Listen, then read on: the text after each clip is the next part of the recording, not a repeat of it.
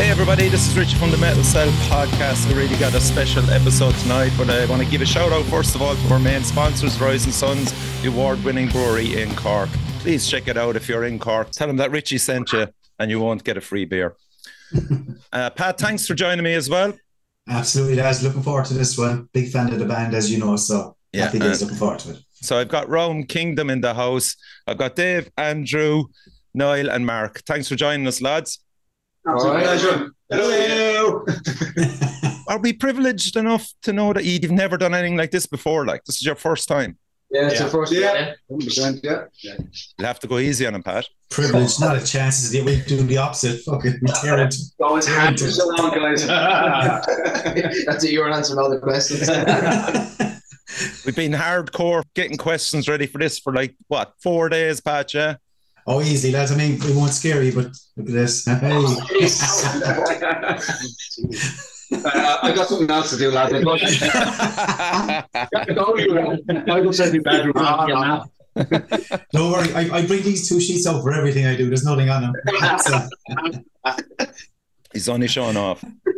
Okay, I'm going to start it with a really easy question, okay, lads? For those that don't know too much about Round Kingdom, maybe you can just say how you were formed and what drew you together to make music.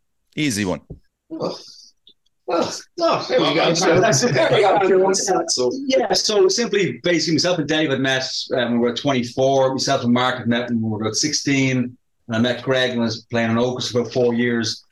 In 2014, we were in a band, myself and Dave, that kind of had split up called Kill Lazarus. It was kind of like a progressive rocky kind of thing. We decided we wanted to continue on doing something different. And we wanted to go a bit more heavy, do something more, I was trying to ram the kind of ISIS Cult of Luna kind of shit down your throat. Yeah. So Mark was free to be in the band then, so I asked him, he said, yeah. I was keeping my eye on them. I was a big fan. I was a big fan of Kill Lazarus, and cool. When they split up, I was just like, my turn. So I had a word, and we set up a few jams, and everything seemed to just gel straight off the bat. And where were you located? All in Drogheda at that stage, lads, yeah? So I was Drogheda, Mark was in Drogheda, Dave was in Swords. We met through a mutual friend of ours when we were about 24. So it was initially would have been all majority Drogheda, yeah, 100%. Okay. Yeah. Cool. It was easy to get together, so lads. Was it to rehearse and fuck around a bit? Probably local. It's easy enough. Is it ever easy to get 4 lads together once a week? You know what I mean? Unless you bring beers, exactly, yeah. So, and that's actually another good aspect of it, was to try and, in the beginning, like jamming as young people, I say, we'll probably speak for all of you here, it was always about the drinking and the crack. But then as you get older, it's trying to be kind of more methodical and passionate and trying to be like, okay, this isn't about the drink. It's not the party. What is it about? It's something a bit more serious. I think we took that into Round Kingdom as well, later as well. So that's another. What bands were you looking at on the scene back then, lads? Maybe just even Irish bands that were around at the time that you were kind of going, fuck it, we'd love to get on a bill with those. At the time, 2014? Yeah. Around then, Jesus. I don't even think we were thinking that kind of big, Richie, if you like, you know what I mean? Really? Yeah. I think it was, we wanted to do something totally different. Yeah, we wanted against the grain of what we were kind of used to. Yeah. Audio. A lot of the kind of bands in that sort of genre don't really fucking come here as well, Richie, so. Okay. You know what I mean? Like sometimes they do, But even Dave, 2014, had your sound sort of developed at that stage? Did you have you an idea where you were going with it? Was that post-metal sludgy sound always going to be there? Yeah. I think so. There was before we got together to do the first kind of rehearsals, there was a concept, there was an idea we had spoken about, all right, to try and sculpt something, to try and make it Round Kingdom, and not and how to kind of pull all our different skill sets together, all our different kind of musical kind of influences together, and to try to create something rather than just be, let's get to play, just plug in and kind of go, oh, this sounds great, yeah, play that. It was trying to pull the reins in on an idea Without being think. generic. Yeah. But, you know, Trying to not be like a 4/4 bar kind of thing going on. So, it was different. Yeah, it was different. We tried at the beginning. We're still trying. Yeah. And you settled on the name? Had you just the name Rome? Is it? we did actually, yeah. And then we realised that was taken. Okay. So, then we kind of came up with a whole concept for the whole Round Kingdom thing then. Oh, okay, cool. That took a couple of months after we had started rehearsing that we decided with Round Kingdom. And Round being the 36th demon of the lesser key of Solomon, Alistair Crowley. Class. Demonic weird shit that they're into. It doesn't bad. You know, I just got a book yesterday. I ordered it with all the emblems and symbols. You know the Kingdom symbol with the RAUM on it. Yeah, that's right. Got about fucking 200 of those symbols, all the magic symbols. It's amazing, actually. It's there in the back. Pat's, the back of Pat's wall. Oh, there, yeah. It's actually, you're right, lads. It's just there. Yeah, that's it. That's the one. That's the one. And Greg, you got kicked out of the Hellfire Club then because of that. Exactly. Yeah. Sorry, I won't interrupt anymore. But clear, lads, as you said there, 2014 sort of you were together, you know, and I know you put out the split with all we expected and stuff, but when Everything and Nothing, which I showed you earlier, when that finally came out, was that the pinnacle point for you? Did it actually define your sound? Were you saying, yeah, we fucking nailed it, that's us? hell of a lot of work. Yeah. I am. Go on. Yeah, I think we threw everything at that. We threw a lot at that, and the writing process we had for that, and also the freedom we had in order to express what we wanted to do through that. Yeah, was also it was amazing, but it was also hindering at the same time because we were given so much freedom to do what we wanted with it. It kind of took a path of its own nearly, and the idea was to try and push. For me personally, was to try and push all the different kind of our good side and our bad side, and try and navigate. I have a lot of different kind of ideas and styles to see what we could and couldn't do, and then so then what was it felt like it at the time. Was it the be all and end all? But it's still a fucking crushing record still. Like, you know, people still talk about it a lot, you know. Within the circles, I'd be chatting to Facebook groups there and stuff online and all these post-metal groups, and Everything and Nothing is always mentioned at some stage, you know. Isn't that class, like, in fairness? You need to get out more, man. So look, let's talk about your relationship with Johnny Kerr and Dead Dog Studios. Joke. Johnny's a legend. Yeah. Go on, tell us about, how did you meet him? Was he always around the scene at the time, lads, or? Yeah, I met Johnny when I was about 15, 16. He was playing in bands. And he was always on a peripheral. And then he had Dead Dog Studios, and I think he ended up he was like the fifth member of Round Kingdom for like 14 to 2018 before the place closed down, you know. Yeah. Dance space thing for us, I think. We rehearsed there. Space, everything, you know. Yeah, you need a guy like that for the scene, don't you? Yeah. I think I love his band. His band is called Fuckhammer. Yeah. I actually played one gig with Buckhammer as a bass player, and they were Dave, I think they have new stuff on the way, Richie. Have they? Yeah, because he's been sending me kind of snippets of stuff. Okay. Yeah. And is Johnny still with Orcus as well? No? He's still with us. Yeah. Despite what the previous videos of the gig in Galway and Dublin say, he's still in Orcus. Yeah. we did a little Abaddon Incarnate, a few gigs with those guys a while ago. That's right, yeah, I saw that.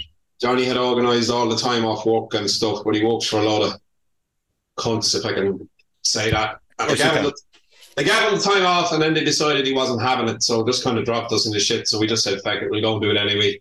As a, 4-piece? Yeah, 4-piece, because we're a 5-piece. But he's doing good. He's playing away and still recording a little bit at home. He lost his studio, so he's he's kind of not doing as much of that stuff as he was. Yeah. He's working a full-time job, same as everybody else. Like, he's good. He did immense work on that. He did. Yeah, he did. And that going back to everything and nothing, we had done a deal with him, and it was such a great deal. It was detrimental to some aspects because it was just like to his mental health. And our mental health as well. Because it was, you've all the time in the world to do what you want. It was like, all right, okay. And that's dangerous. That's dangerous. Yeah. I would have loved to have that experience as a 16-year-old, because I learned so much from that. Then whatever 3 months we were doing or whatever. He's like a dog with a bone when it comes to recording records for people, because he was kind of doing it on a semi-pro basis. And when it was mates, he was the same with us with Ocus when we went to record with him, first of all, when he wasn't in Airband either. He just says like, yeah, I'll do that. And then 2 months later, you're still doing it, and he's still sending you mixes at 4 o'clock in the morning of the first track he did. It's the 7th different mix with a completely different guitar tone, and you're just like, it goes on and on and on. Because he's just so dedicated to it, and he spends so much time. And if you don't have a deadline, you're going to be doing it in a year and a half. It's still, you know what I mean? Because it's mates as well. I think if another band comes in, I know 10 Ton Slug did some recording. That's right. But they just came in, stayed with them for 2 or 3 days, got their mixes, and then they were gone. You know, that would suit them better, I think, than working with us. So you got the huge big record company 5-star. Take as long as you want. Yeah, that was the kind of process for us. Like, it was, you don't get that now. Everything and nothing. Like as you said, there's so much work went into it at that time. But that scene wasn't really the biggest in Ireland. Sure, it was. I mean, the sludge scene wasn't really. Still isn't. Yeah, and still isn't. Like, so did you have to look abroad to try and define the band and get the band's name out there? Was there a bit of work involved in pushing it beyond Ireland? Yeah, so there was a guy from Portugal kind of contacted me for sort of like press releases and getting us out there for reviews. Viral Propaganda's the chap's company name or whatever, but he did some serious fucking work for us on the first EP and Everything and Nothing as well, you know. It's not easy, like, is it, to get the break? There's so many bands doing it at the moment, like in that whole post-metal scene, it's fucking flooded. Like, no, you need to be talented, like, to get seen, like, don't you? Yeah. You know, you obviously follow the whole post-metal thing fairly closely. I would like be big into the scene, especially the post-rock, post-metal, post-hard. There's so many genres now. Yeah, you lose track, like. You go to Dunk every year, don't you? I do, yeah. And Richie's coming this year, believe it or not. I'm going for the Belgian beers and the whole Belgian experience more than the fucking post-metal. But that's what I told the wife anyway, you know? Yeah. Stay away from the fucking... It is something special though, and come here, it's something that she would fucking thrive at. I'd love to see someone like yourselves at that. Absolutely. Or Arctangent or something like that, one of those festivals, you know? Yeah, that'd be brilliant. Which actually makes me think, do you get hit up for festivals at all, or what's happening? Not as of yet, Pat, no. No? Maybe this album will change it, like Monarch will fucking change it. Well, you know, look, we'll have this out, and that's why Pat's on it anyway, because Pat's going to put it on his own Smash and Skull sessions. That'll open it up to all the European and international bands that follow the show as well. So he'll have good exposure anyway. Yeah, out of it, you know. So while we're on Everything and Nothing, I just want to talk about how Mia Giovannoni, is it? Giovanni or Giovanni. Yeah. Mia Giovanni. Yeah. How did that relationship come about? I know she's in, Yes. One of you fan of her band, is it? Or what happened? I fell in love with that album, and I just said it to the lads, I wonder if I threw her a message, you know? And sure enough, I threw her a message and she said, yeah. So that was it. Jesus. As simple as that, like. I love stories like that. That's cool, because like I sent her on the version with me doing her vocals, if you like, you know? Okay. And she kind of just copied it, but then put a little bit of twang to it herself, you know what I mean? So when we were listening to it with Wee Johnny, she actually had more Irishisms down in her accent than Dave did singing the song. Brilliant. There was a decision to be made there, so to keep Dave or take her on, was it? I looked at their stuff because I never heard of them before, and I thought her lyrics, Dave, were similar enough to yours. Yeah, she doesn't write the lyrics. I think the guitarist writes them in Macabre, but they are kind of similar actually. Yeah. They're kind of more witchcrafty sort of lyrics, and I think. But I mean, she did some job on Winter, like it's incredible. Fucking fantastic. And how many back and forths were there between you before you settled on it? I think there was 2. I think she sent over one, and immediately I was blown away. But I kind of wrote back to her and said, if you could just do 2 little extra things, that was it. That was it, man. I think she has her own studio and everything, so it was pretty easy. I suppose you don't want to be getting too involved either, Dave. You're telling her what to do, type of thing. They had their own sound. Exactly. You know what they want, and that's what you're there for. Exactly. Yeah, absolutely. Absolutely. Yeah, but no. Can we just? I don't mind, Richard, but I want to talk about Monarch there for a minute. Yeah, cool. That album, like I was just wrote down here, like it feeds off contrasting passages as of darkness and light. Right, you go from very melodic, gentle areas to big fucking crushing riffs. Is it a follow up to Everything or Nothing, or is this something you think is another step forward? Is it? is this where you wanted to go next? The song that you've come up with Monarch. Yeah. Okay. So, as we previously stated, like Everything and Nothing, everything was put into that. We had nothing in the tank, and this was a fresh slate, a fresh start. And the way it was approached would have been playing to our strengths from what we had learned from Everything and Nothing. So it's definitely, and it was also a different mental approach to how to actually write the songs and get it across on a plate as such. So 100%, it's something new. It's something. Like, do you try and play on the contrast, like, or do you just let the songs develop as they do? Like, are you conscious to say, right, we need a softer part here, we need to bring it down a bit, it's too fucking heavy, we need to... Okay, so... It's never too heavy, Pat. Well said. That whole system of writing is it's an expression of the subconscious of what we had learned and what we experienced. It was muscle memory from Everything and Nothing. And to try and have as little said in the rehearsal space as a collective, the better it was. The more we tried to write the songs as a group together without any verbality, coming from our mouths, the more it felt better. Okay. Whereas before, it would have been very much. What about if we do? If you told this one, where this wasn't. This was trying to. It was like, I think I use this analogy. It was like an avalanche. It was once it started. The avalanche started to kind of just take a mind of its own, and it stopped on its own. Okay. That was the kind of way I felt it. We approached it. Yeah. I have a weird perspective on it because I wasn't on Everything and Nothing, obviously. Always was. And then I came in kind of towards the end of when the boys had most of the songs written, just coming up with ideas and actually trying to go through rehearsal tapes of what Owens had put down on demos and stuff, and trying to hear what his ideas were. And we sat the chubs were kind of going through stuff and like, what note was he doing there? Where was he going here? And trying to be kind of faithful to what he'd done. Exactly. Then try and throw a little bit of me in there and a little bit of a new idea here if it was needed or whatever. But I think that the new one, Monarch, is way more cohesive.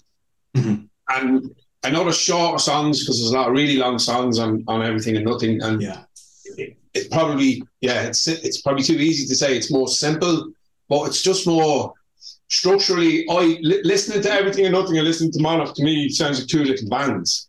I don't know why. It just does a kind of there's a shift in the way the songs are written.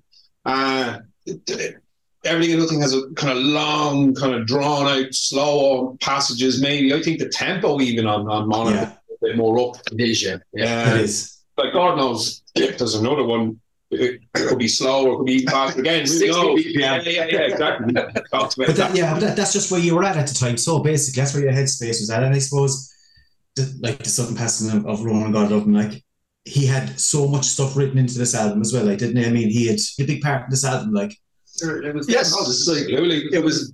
We discussed this. I think that was about 90%. 90% completed in October 2019 with Ronan. So Wow. Yeah. As in the concept, the titles, the lyrics, everything. Like, Yeah. wow, shit. Okay, 2019. Fuck. Yeah. You see COVID and everything. Yeah. So that was the idea. Was we probably started writing Monarch in January, February 2019. We had 90% of it completed in October. And the idea was, unlike everything and nothing, we wanted to sit on it for a very, very, very long time and make sure that we wanted to sit on it for like 3 months, 4 months and listen to what we had and kind of go, is this what we want to do? Where everything and nothing wasn't that. It was like, writing finished, that's done. Writing finished, that's done. Okay, that's good. And then, of course, in the hope that we could release it probably in late 2020. Okay. The universe had Other plans, yeah. other plans. Exactly. I don't want fuck it. But just go back to you, Dave, there with your vocals. It's important to kind of vary the tone and texture of your vocal because it helps to narrate the story. Is that how you see it? Like, do you spend time deciding what parts are clean and what parts are growled even? Look, it's not a big part. It's just playing on emotions with me, with the music, you know? Yeah. And it depends. I suppose it depends kind of on what I'm saying as well. Like, that's when I might get growly if I'm fucking saying something nasty and vice versa, you know? Yeah. And like, where does your inspiration come from, Dave, in relation to the story and maybe the melody as well? Melody, stuff like that, like what singers do I like and kind of shit like that. Yeah. I'd be a big Dax Riggs head anyway. A big Dax Riggs fan. Maynard, fucking Chino, I suppose. I know Greg loves to call me Chino, so yeah. Not into new metal, so he is. And then with the growly stuff, the early Cult of Luna, I love your man, Jonas or whatever it's fucking like. And Colin, obviously, Amon Ra. I actually messaged him before I could do the whole screaming end of things. I messaged him, I was like, how the fuck do you do it? And he says to me, just pretend you're having an argument with your girlfriend. And he said, Are you serious? I'm still having it in my fucking DMs or whatever. I might have printed it off, put it in the frame. Wise words, if there's ever wise words. Brilliant. But Dave, I suppose just touching on Richie's talk about your vocals as well. I get this Irish tradition, sort of Celtic vibe about them, you know, especially when you do the cleaner vocals. Yeah. I think it's probably just in our DNA anyway as Irish people. I think it's probably just be daft, like, and hammer balladeers of all type of thing. Do you do that intentionally, or is it just in you? Is that just in style? Just happens to it, I don't know. Yeah. There's more, again, from an outside perspective, which I'm going to have, and an inside one as well, you know. I get, and we didn't really talk about this much for one night, but I remember putting on a few tunes, and it was very Arabic, lilty kind of Arabic sounding with those kind of weird little kind of blue notes in the middle. I was actually listening to the record this morning, going for a walk with the dog in the woods, because there's a part in the record I'm still keep fucking up when we're practicing it, so I have to listen to it and go, what's that bit again? But there's definitely a load of little bits in the record where you're kind of wobbly notes. Right. And I think that could be a little bit Irish Shanosy, you know, that kind of a vibe. Not that you sound like a Shano singer by any stretch, but you know what I mean. There's definitely that. No, that's exactly where I come from now as well. That run off in it. Yeah. The kind of, you're in between the notes, you know, that Arabic scale where it's not there or there, it's kind of in between, you know. Well done. Fair enough. Take the praise, Dave. Take the praise, man. He didn't realise that until you told him. To be all over the next record, won't it? You'll never sing like that again now. Straight notes. James. One note. You just go instrumental, as I'd say, will you? And on about, we'll say, patriotism, you couldn't have got a better guy to jump in behind the mixing console than our own Shawnee Cads from Cork. Oh, Shawnee, Pleasure. Old Shawnee, huh? Fucking pleasure, man. Yeah, and there's another guy now that's probably like Johnny Kerr. I know he's working extensively with Howard from Partholon and the Magna Pina, and another guy that's so passionate about his sound and, you know, just how a band should represent themselves from an audio point. Yeah. How did you go to Shawnee rather than, I suppose... It was Greg's idea. Yeah. It was Greg's idea. And then I watched him being interviewed by yourself and Howard as well. Oh, okay. And yeah, it was Greg's idea, basically. I know Shawnee a few years, and I played with him in, was it the Streers? Is that how you pronounce that band? Yes. Yeah. And we got him up to Drogheda to do a gig with Opus one time, and we were chatting away about it. And I was actually going to get Opus to go and do an album with Shawnee. Okay. But we ended up going to a guy down in Wicklow just for the last thing that we recorded. It was like a small EP. We were just going to go in and do it like in a day, basically, just knock it out, and which is what we did. But when the guy suggested going to record Monarch, he was the first name that came into my mind, because it's like, and it wasn't even because I knew I'd heard loads of stuff he'd recorded. I liked, but I'd never worked with him in the studio. I just kind of knew that he was a really decent guy. And it was just the music he was into and his knowledge of sort of heavy music from all the different kind of different genres. You know what I mean? I just knew he'd know. There's a language there that when you go into a recording studio sometimes, and if it's a really expensive studio, an engineer who knows nothing about heavy music, you're fucked. Yeah. So you're telling them like, oh yeah, giving them examples of like fucking drum sounds, twist tones, and you're paying huge money to people who it's probably going to come out and sound extremely clean and extremely nice and really well recorded. But I think Shawnee just knew how to, and he knew how to deal with us as well. He was really patient and just such a nice guy. It's a huge part of it for me. Like, I'll definitely record with him again next time with any band I'm in. He probably won't record us again.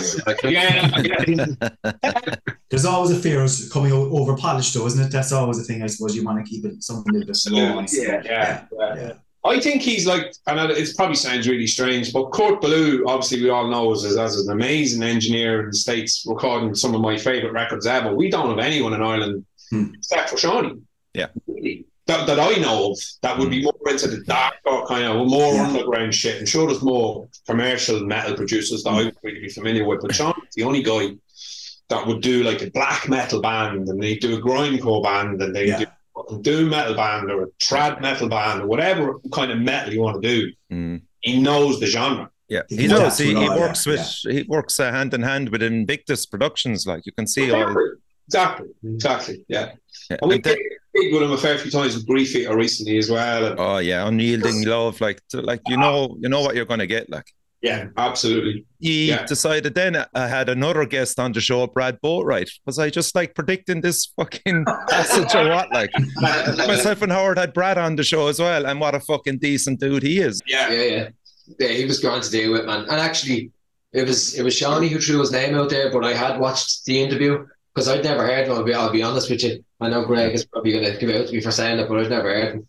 So I've known him for years because he's a punk rocker. Like, he's just played in tons of crust and kind of real dark hardcore bands, and that's where he made his name. So like half my record collection would probably be masters, and he played on half of it as well. So I was delighted that he did it. Like, brilliant to know. No brainer. What's the name mentioned? The guy said it to me. He was like, "Oh, Brad Boatwright," and I'm like, "Who?"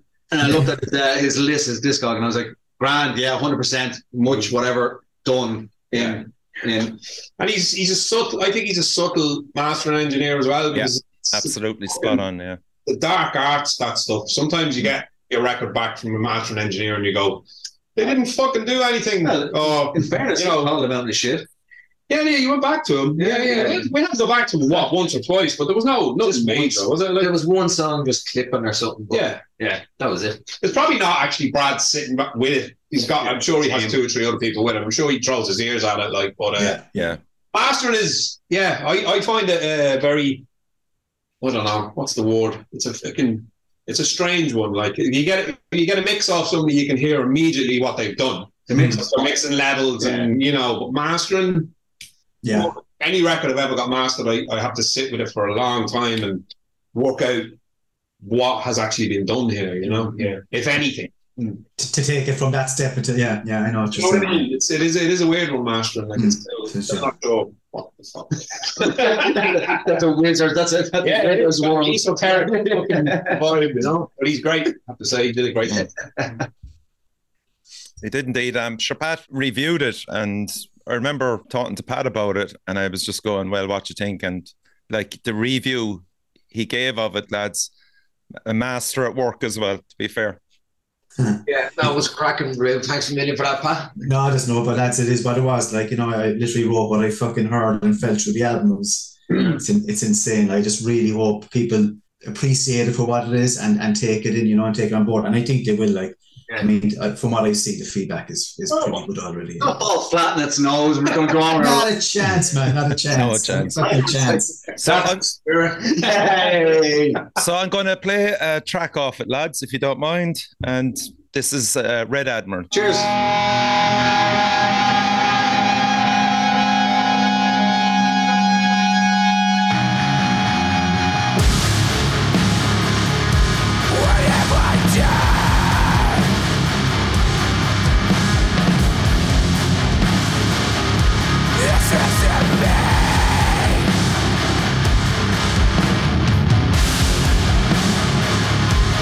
Was this you?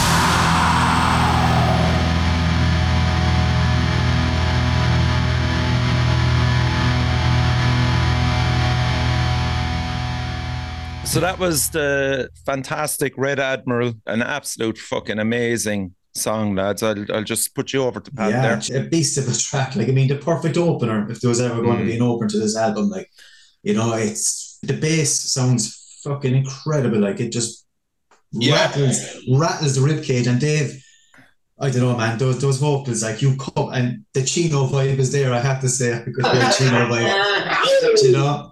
But it's unreal, man. It was always going to be the opening track, was it? That was never in doubt, I'd say. Yes, it didn't take much debate. Anyway, yes. Well, we more or less rehearsed them in that order. When I came in, the lads were like, right, we kind of had the order. That's what I'm saying. Yeah. Yes, they were written in a sequence on purpose. Okay. All right. So if I was to read all the lyrics, so this will all tell one story, well, from start to finish, yeah. And backwards as well. What about the title, Red Admiral? So, yes, Dave? It's an awkward one, right? Because they were all working titles. Okay. And then Bones passed away, so we didn't want to change anything. Mm-hmm. You know what I mean? Mm. That's what you're saying? Yeah. All right, okay. I have a different story on that. Oh, let's hear it. The idea is, so if you look at all the titles and the name of the record, they're all butterflies. Yeah, they're all butterflies. Yeah, I know that. But yeah. And they all give a retrospective insight into certain aspects of rebirth and regrowth. Okay. See, we asked the important questions here. Yes, I love this. That's what this record means. Fucking class. And what's your relationship with Argonaut Records? How did you come across them? I mean, they've some fucking bands on their roster. They contacted us. They contacted us for. It was after the split. So for whatever we were going to be doing next after the split, they contacted us. And for whatever reason, we decided, no, fuck it, we want to do it on our own, you know. But then this time around, then I contacted Jero to look for help, basically, with Monarch, you know, and it's worked out pretty good so far, you know. Yeah. And they're good guys to deal with, or well, Jero. And what about the artwork, lads, for Monarch? What's the inspiration behind that again? The artwork is all, and that was he prepared to be unnamed, or I don't know. So, what are you laughing for over there?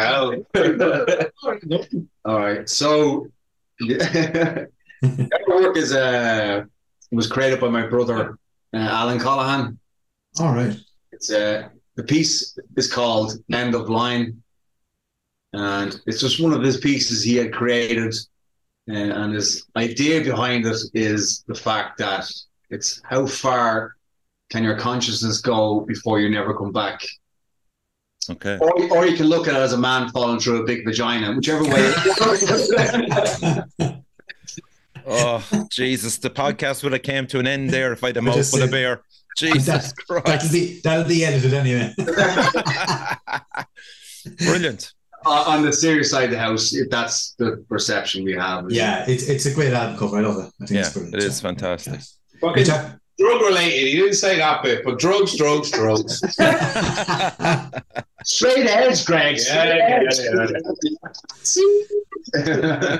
just before we go away from this album, looking back at your influences, you know, there's always a metal scene, obviously, will always influence you and everything else, whether it's the fucking 70s, 80s, 90s. Do you ever step outside of metal and take inspiration from it to bring into your own sound? Well. Yeah. All the time. Good. Yeah. I mean, on the way here, I was listening to Patchfinger, some trip hop kind of stuff. Okay. Yeah, I was listening to A Winged Victory for the Sullen before the guys rocked up. Oh, man, that's great to hear. Like, yeah. I listen to more Brian Eno than I do listen to metal these days. Oh, yeah. Yeah. Ambient, weird shit. What about you? Still stuck in the 90s. You could be in worse places anyway, that's for sure. The 90s isn't the worst. You know what, though? It is. It's the cliche. Like, when you're making heavy music and rehearsing it a few nights a week and you're listening back to your demos and your tunes, and there's always this fucking racket in your ear. Sometimes you really do want to just go, okay, I need to get away. I need to go somewhere else here. And I love the Cocktail Twins and Depeche Mode and The Cure and the 80s music as well is a massive influence for me in everything I do. I don't think it manifests itself. It doesn't come out. None of it sounds like that, but definitely. I've heard Dave being in some of the reviews I read from, I don't know who was giving it to you, but Dave, you've been compared to Tom York, Lane Stanley. Does that kind of annoy you more than anything else? I'll tell you, there's a nod to Tom York in one of the songs, actually. Okay. Didn't tell us that. Didn't tell us that. Yes, I fucking did. Because in Red Admiral, I have like a little nod to Queens of the Stone Age. Okay. But there's a nod to somebody in nearly all the tunes, though, yeah. But yeah, so no, Tom York doesn't annoy me at all. Brilliant. Love it. Oh, Jesus, Tom York's a talent and a half, man. Jesus. And again, I just happened to have that up on the wall for some reason. You change them regularly, do you know that? I do. I just go to ours on my violin connection, Wrong Kingdom. I just pick up two there. I think if you ask that question to any band, though, like you're a grindcore band, and you say to this grindcore band, like, what music do you listen to? Oh, I listen to fucking Terrorizer or Napalm Death. Like, what are they going to sound like? They're going to sound like Terrorizer or Napalm Death. And if you ask us to say, well, what do you listen to? We listen to Neurosis, Amon-Ra, and fucking whatever. Yeah, you're going to say all the bands I don't listen to. Judge claims that he's never heard Neurosis when I met him a few years ago. So all I play in the car now is Neurosis to piss him off. What was the other one recently you said you'd never heard of? You never listened to? Who was it? Don't remember. And we put them on, and you were like, ooh, ooh, ooh. I think he's afraid he'll get influenced by really good bands. Exactly, yeah. I'd say it's all part of when you grow up as well, as it's your age. Like, I mean, as you mentioned, the 80s, 90s, we're all on the same age. Fucking helpless now, but old fellas, exactly. But I mean, it's ingrained in you at that stage because you grew up listening to it. Like, you can't, there's melodies in your head you still fucking rattle off from the 80s. Like, yeah. Well, there's always that element. Okay, nothing is new. Right? If you absorb your existence and your influence in your environment, and you try to portray what you've experienced through that. You know, and I think that says it all. I mean, there's nothing new under the sun. No. But you need to experience a lot in order to try and express something bigger. If you experience little, you can't express anything. Yeah, I think it's fair to say, like, all of us have a hugely diverse taste in music. And, you know, it was kind of challenging to begin with, trying to find, I mean, the one thing we all have in common is that each one of us obviously deeply loves music, and, you know, so trying to find what gelled, common ground, how that expressed itself because of all those influences, I suppose, you know, because we wanted to do it, we want to play music. You know, it's what makes a band as well, I suppose, isn't it? Not everyone's fucking singing off the same hymn sheet, like, 100%, definitely.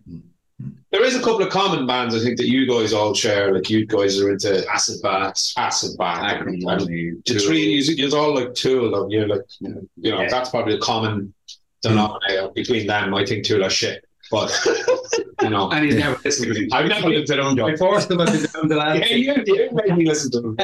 You know, we're on about influences and stuff. I'm just going to bring up your 3 video releases. Do you give the creative control to the person that's making the video, or how much of an influence has the band in relation they want to portray a certain song? Maybe we'll just talk about Gatekeeper, which is pretty grim. I know that's Jacob Chariot of the Black Moth.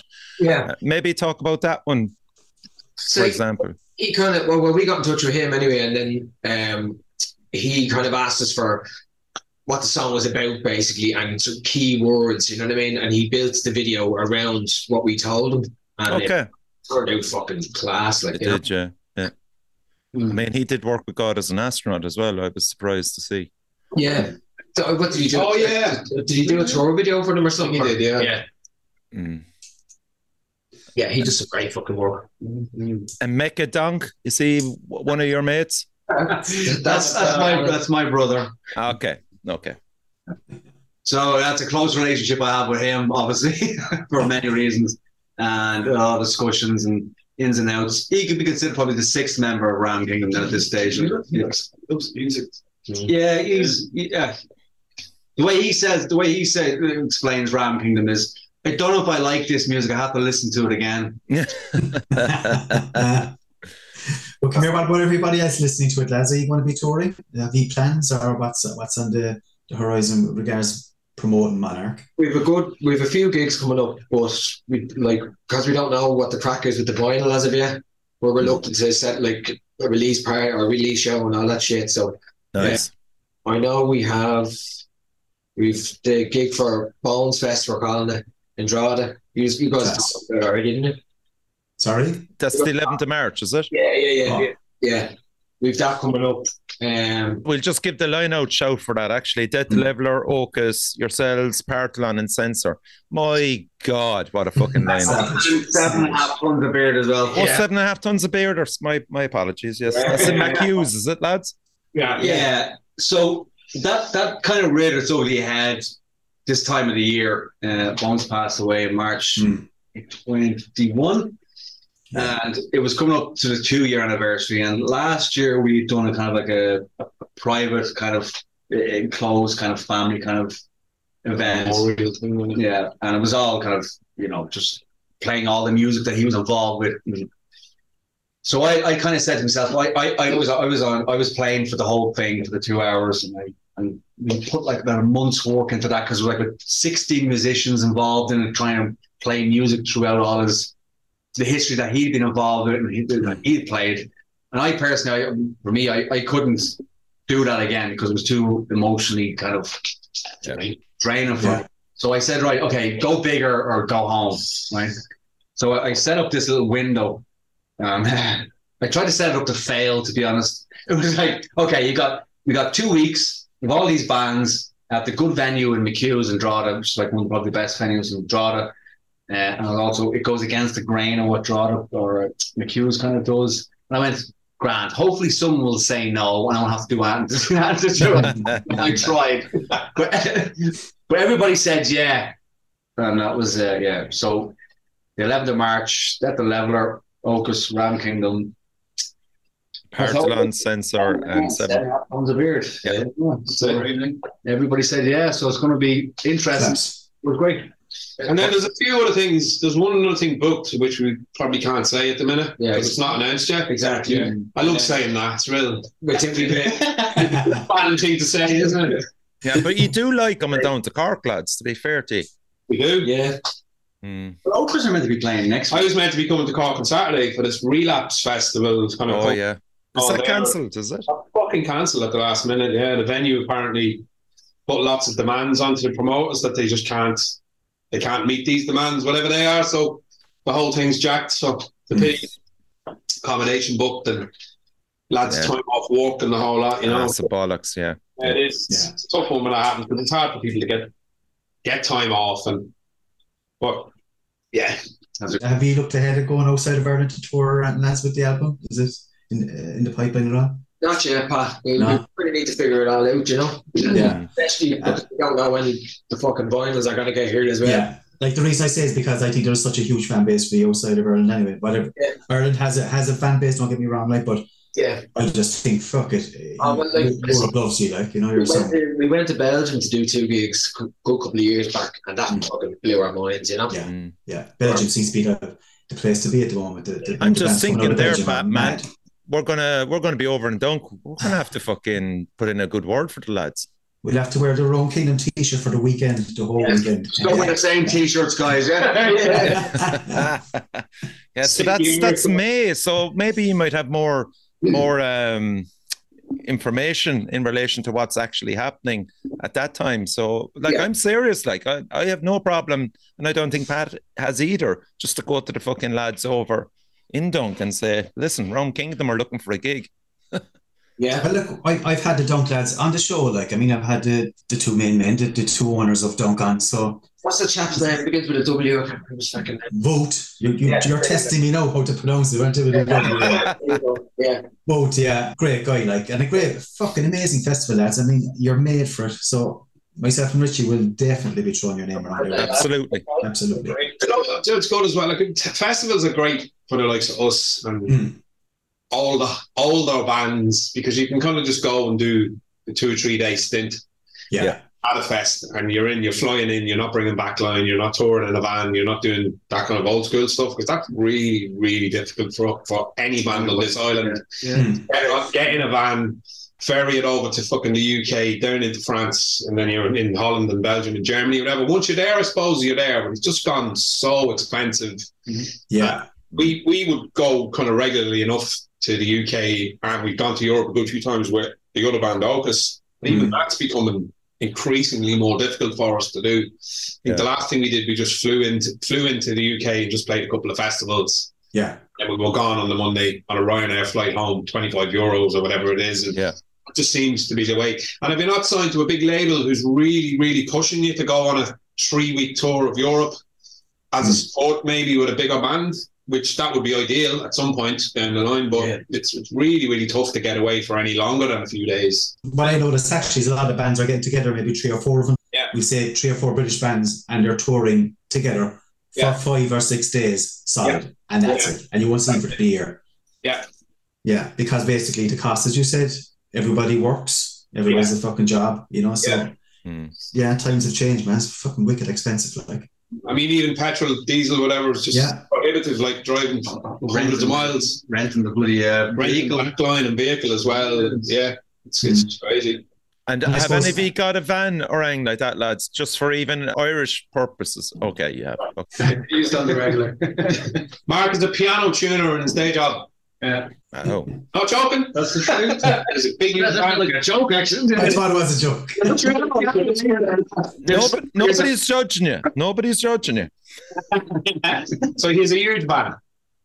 Full of pianos. Pat, have you got your 3 questions then to put the lads under pressure? Go on. I have, lads. We wrap up with 3 questions there just for the laugh, for the crack. Go for it. All right, here we go. What musician, lads, or band would you like to hear do a cover version of Rum Kingdom track? Oh, fucking hell, Jesus. PJ Harvey. Oh, nice. Oh, yes. That's a great answer, man. A great answer. Yeah. I like that, eh? Who came up with that? PJ, there now. No, I didn't. Your lips are moving, but there was no sound.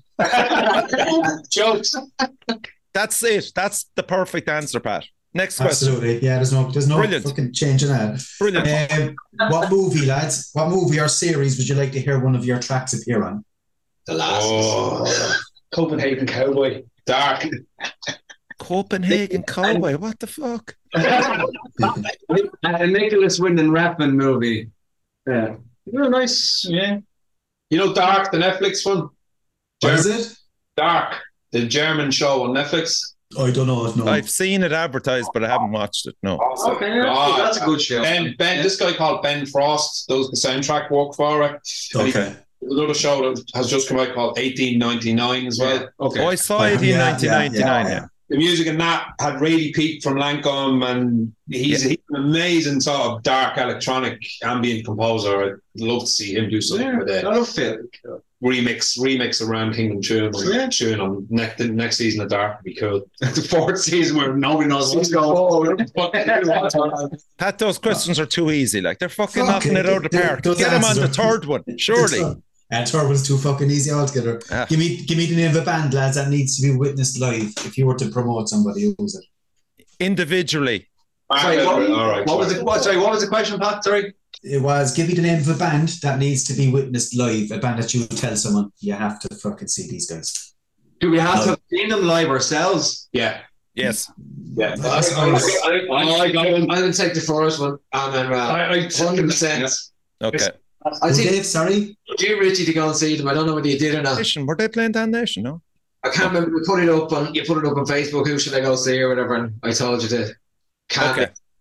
I don't listen to Amen Ra, but I've seen them live 3 times, and it's an absolute experience. Yeah. Recommend anybody, and the fact that they couldn't play Cork again, and bro, Paranoid fucking Beast Promotions felt the shit. It's just terrible. That Amen Ra playing Ireland. If you ever get a chance, you can see Amen Ra, guys.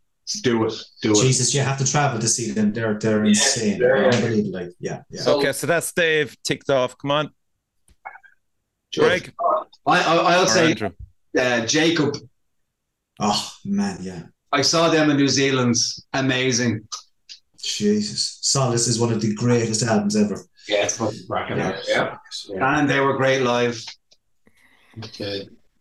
So many.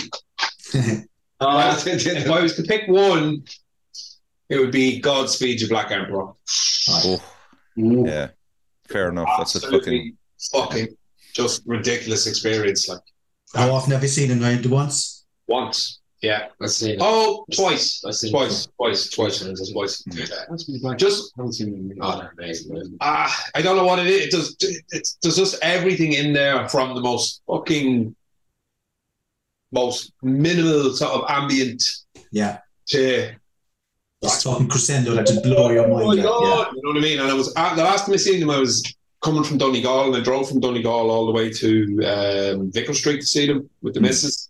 And we're really hungover. We've been at a wedding for like 3 days. Did that contribute to the experience? Oh, absolutely. I was feeling a little, oh God, when you're driving and you shouldn't be. And I remember sitting watching them, and both of us were like close to tears at one point. It was just ridiculous. I can't wait to see them again. Yeah. It's a band I have to see, actually. Yeah. Beat that. Well, I second Dave on Eamon Ra, but just sitting there thinking about it. To be honest with you, out of a shit ton of gigs I've been, the one that still really resonates with me was Yob. That was unfucking-believable. Yeah, It was a gig of the year. Whatever year it was, They just, his heart, the band's heart was just in the audience. Yeah, I was saying it would fucking bring the fucking ceilings down, like the power behind them. Ridiculously heavy, like. Unbelievably heavy, Unbelievably heavy. Scared to say, Pat, they fucking destroyed your questions. Like, not one dumb answer that like we could take them to task over. Like, they were almost pre-rehearsed almost. Did you give them the questions? Did you give them the questions in advance? Great answers. That's great answers. Great answers. Yeah, really was. So listen, lads, we just wish you the best with the new album, Monarch. Anything we can help with, we'd gladly do it. We're starting with this interview as soon as the vinyl is coming in, and as soon as more tour dates are announced, or if there's anything else, be sure to contact us and we'll gladly help you no matter what. Like, Richie, a legend. Yeah, so listen, lads, thanks again for coming on the show. Thanks again, Pat, for joining me on this. You can listen to Rome Kingdom, Dave, Andrew, Greg, and Mark, and crucially, support your local metal scene. Awesome. Cheers, guys. Nice one. Nice one.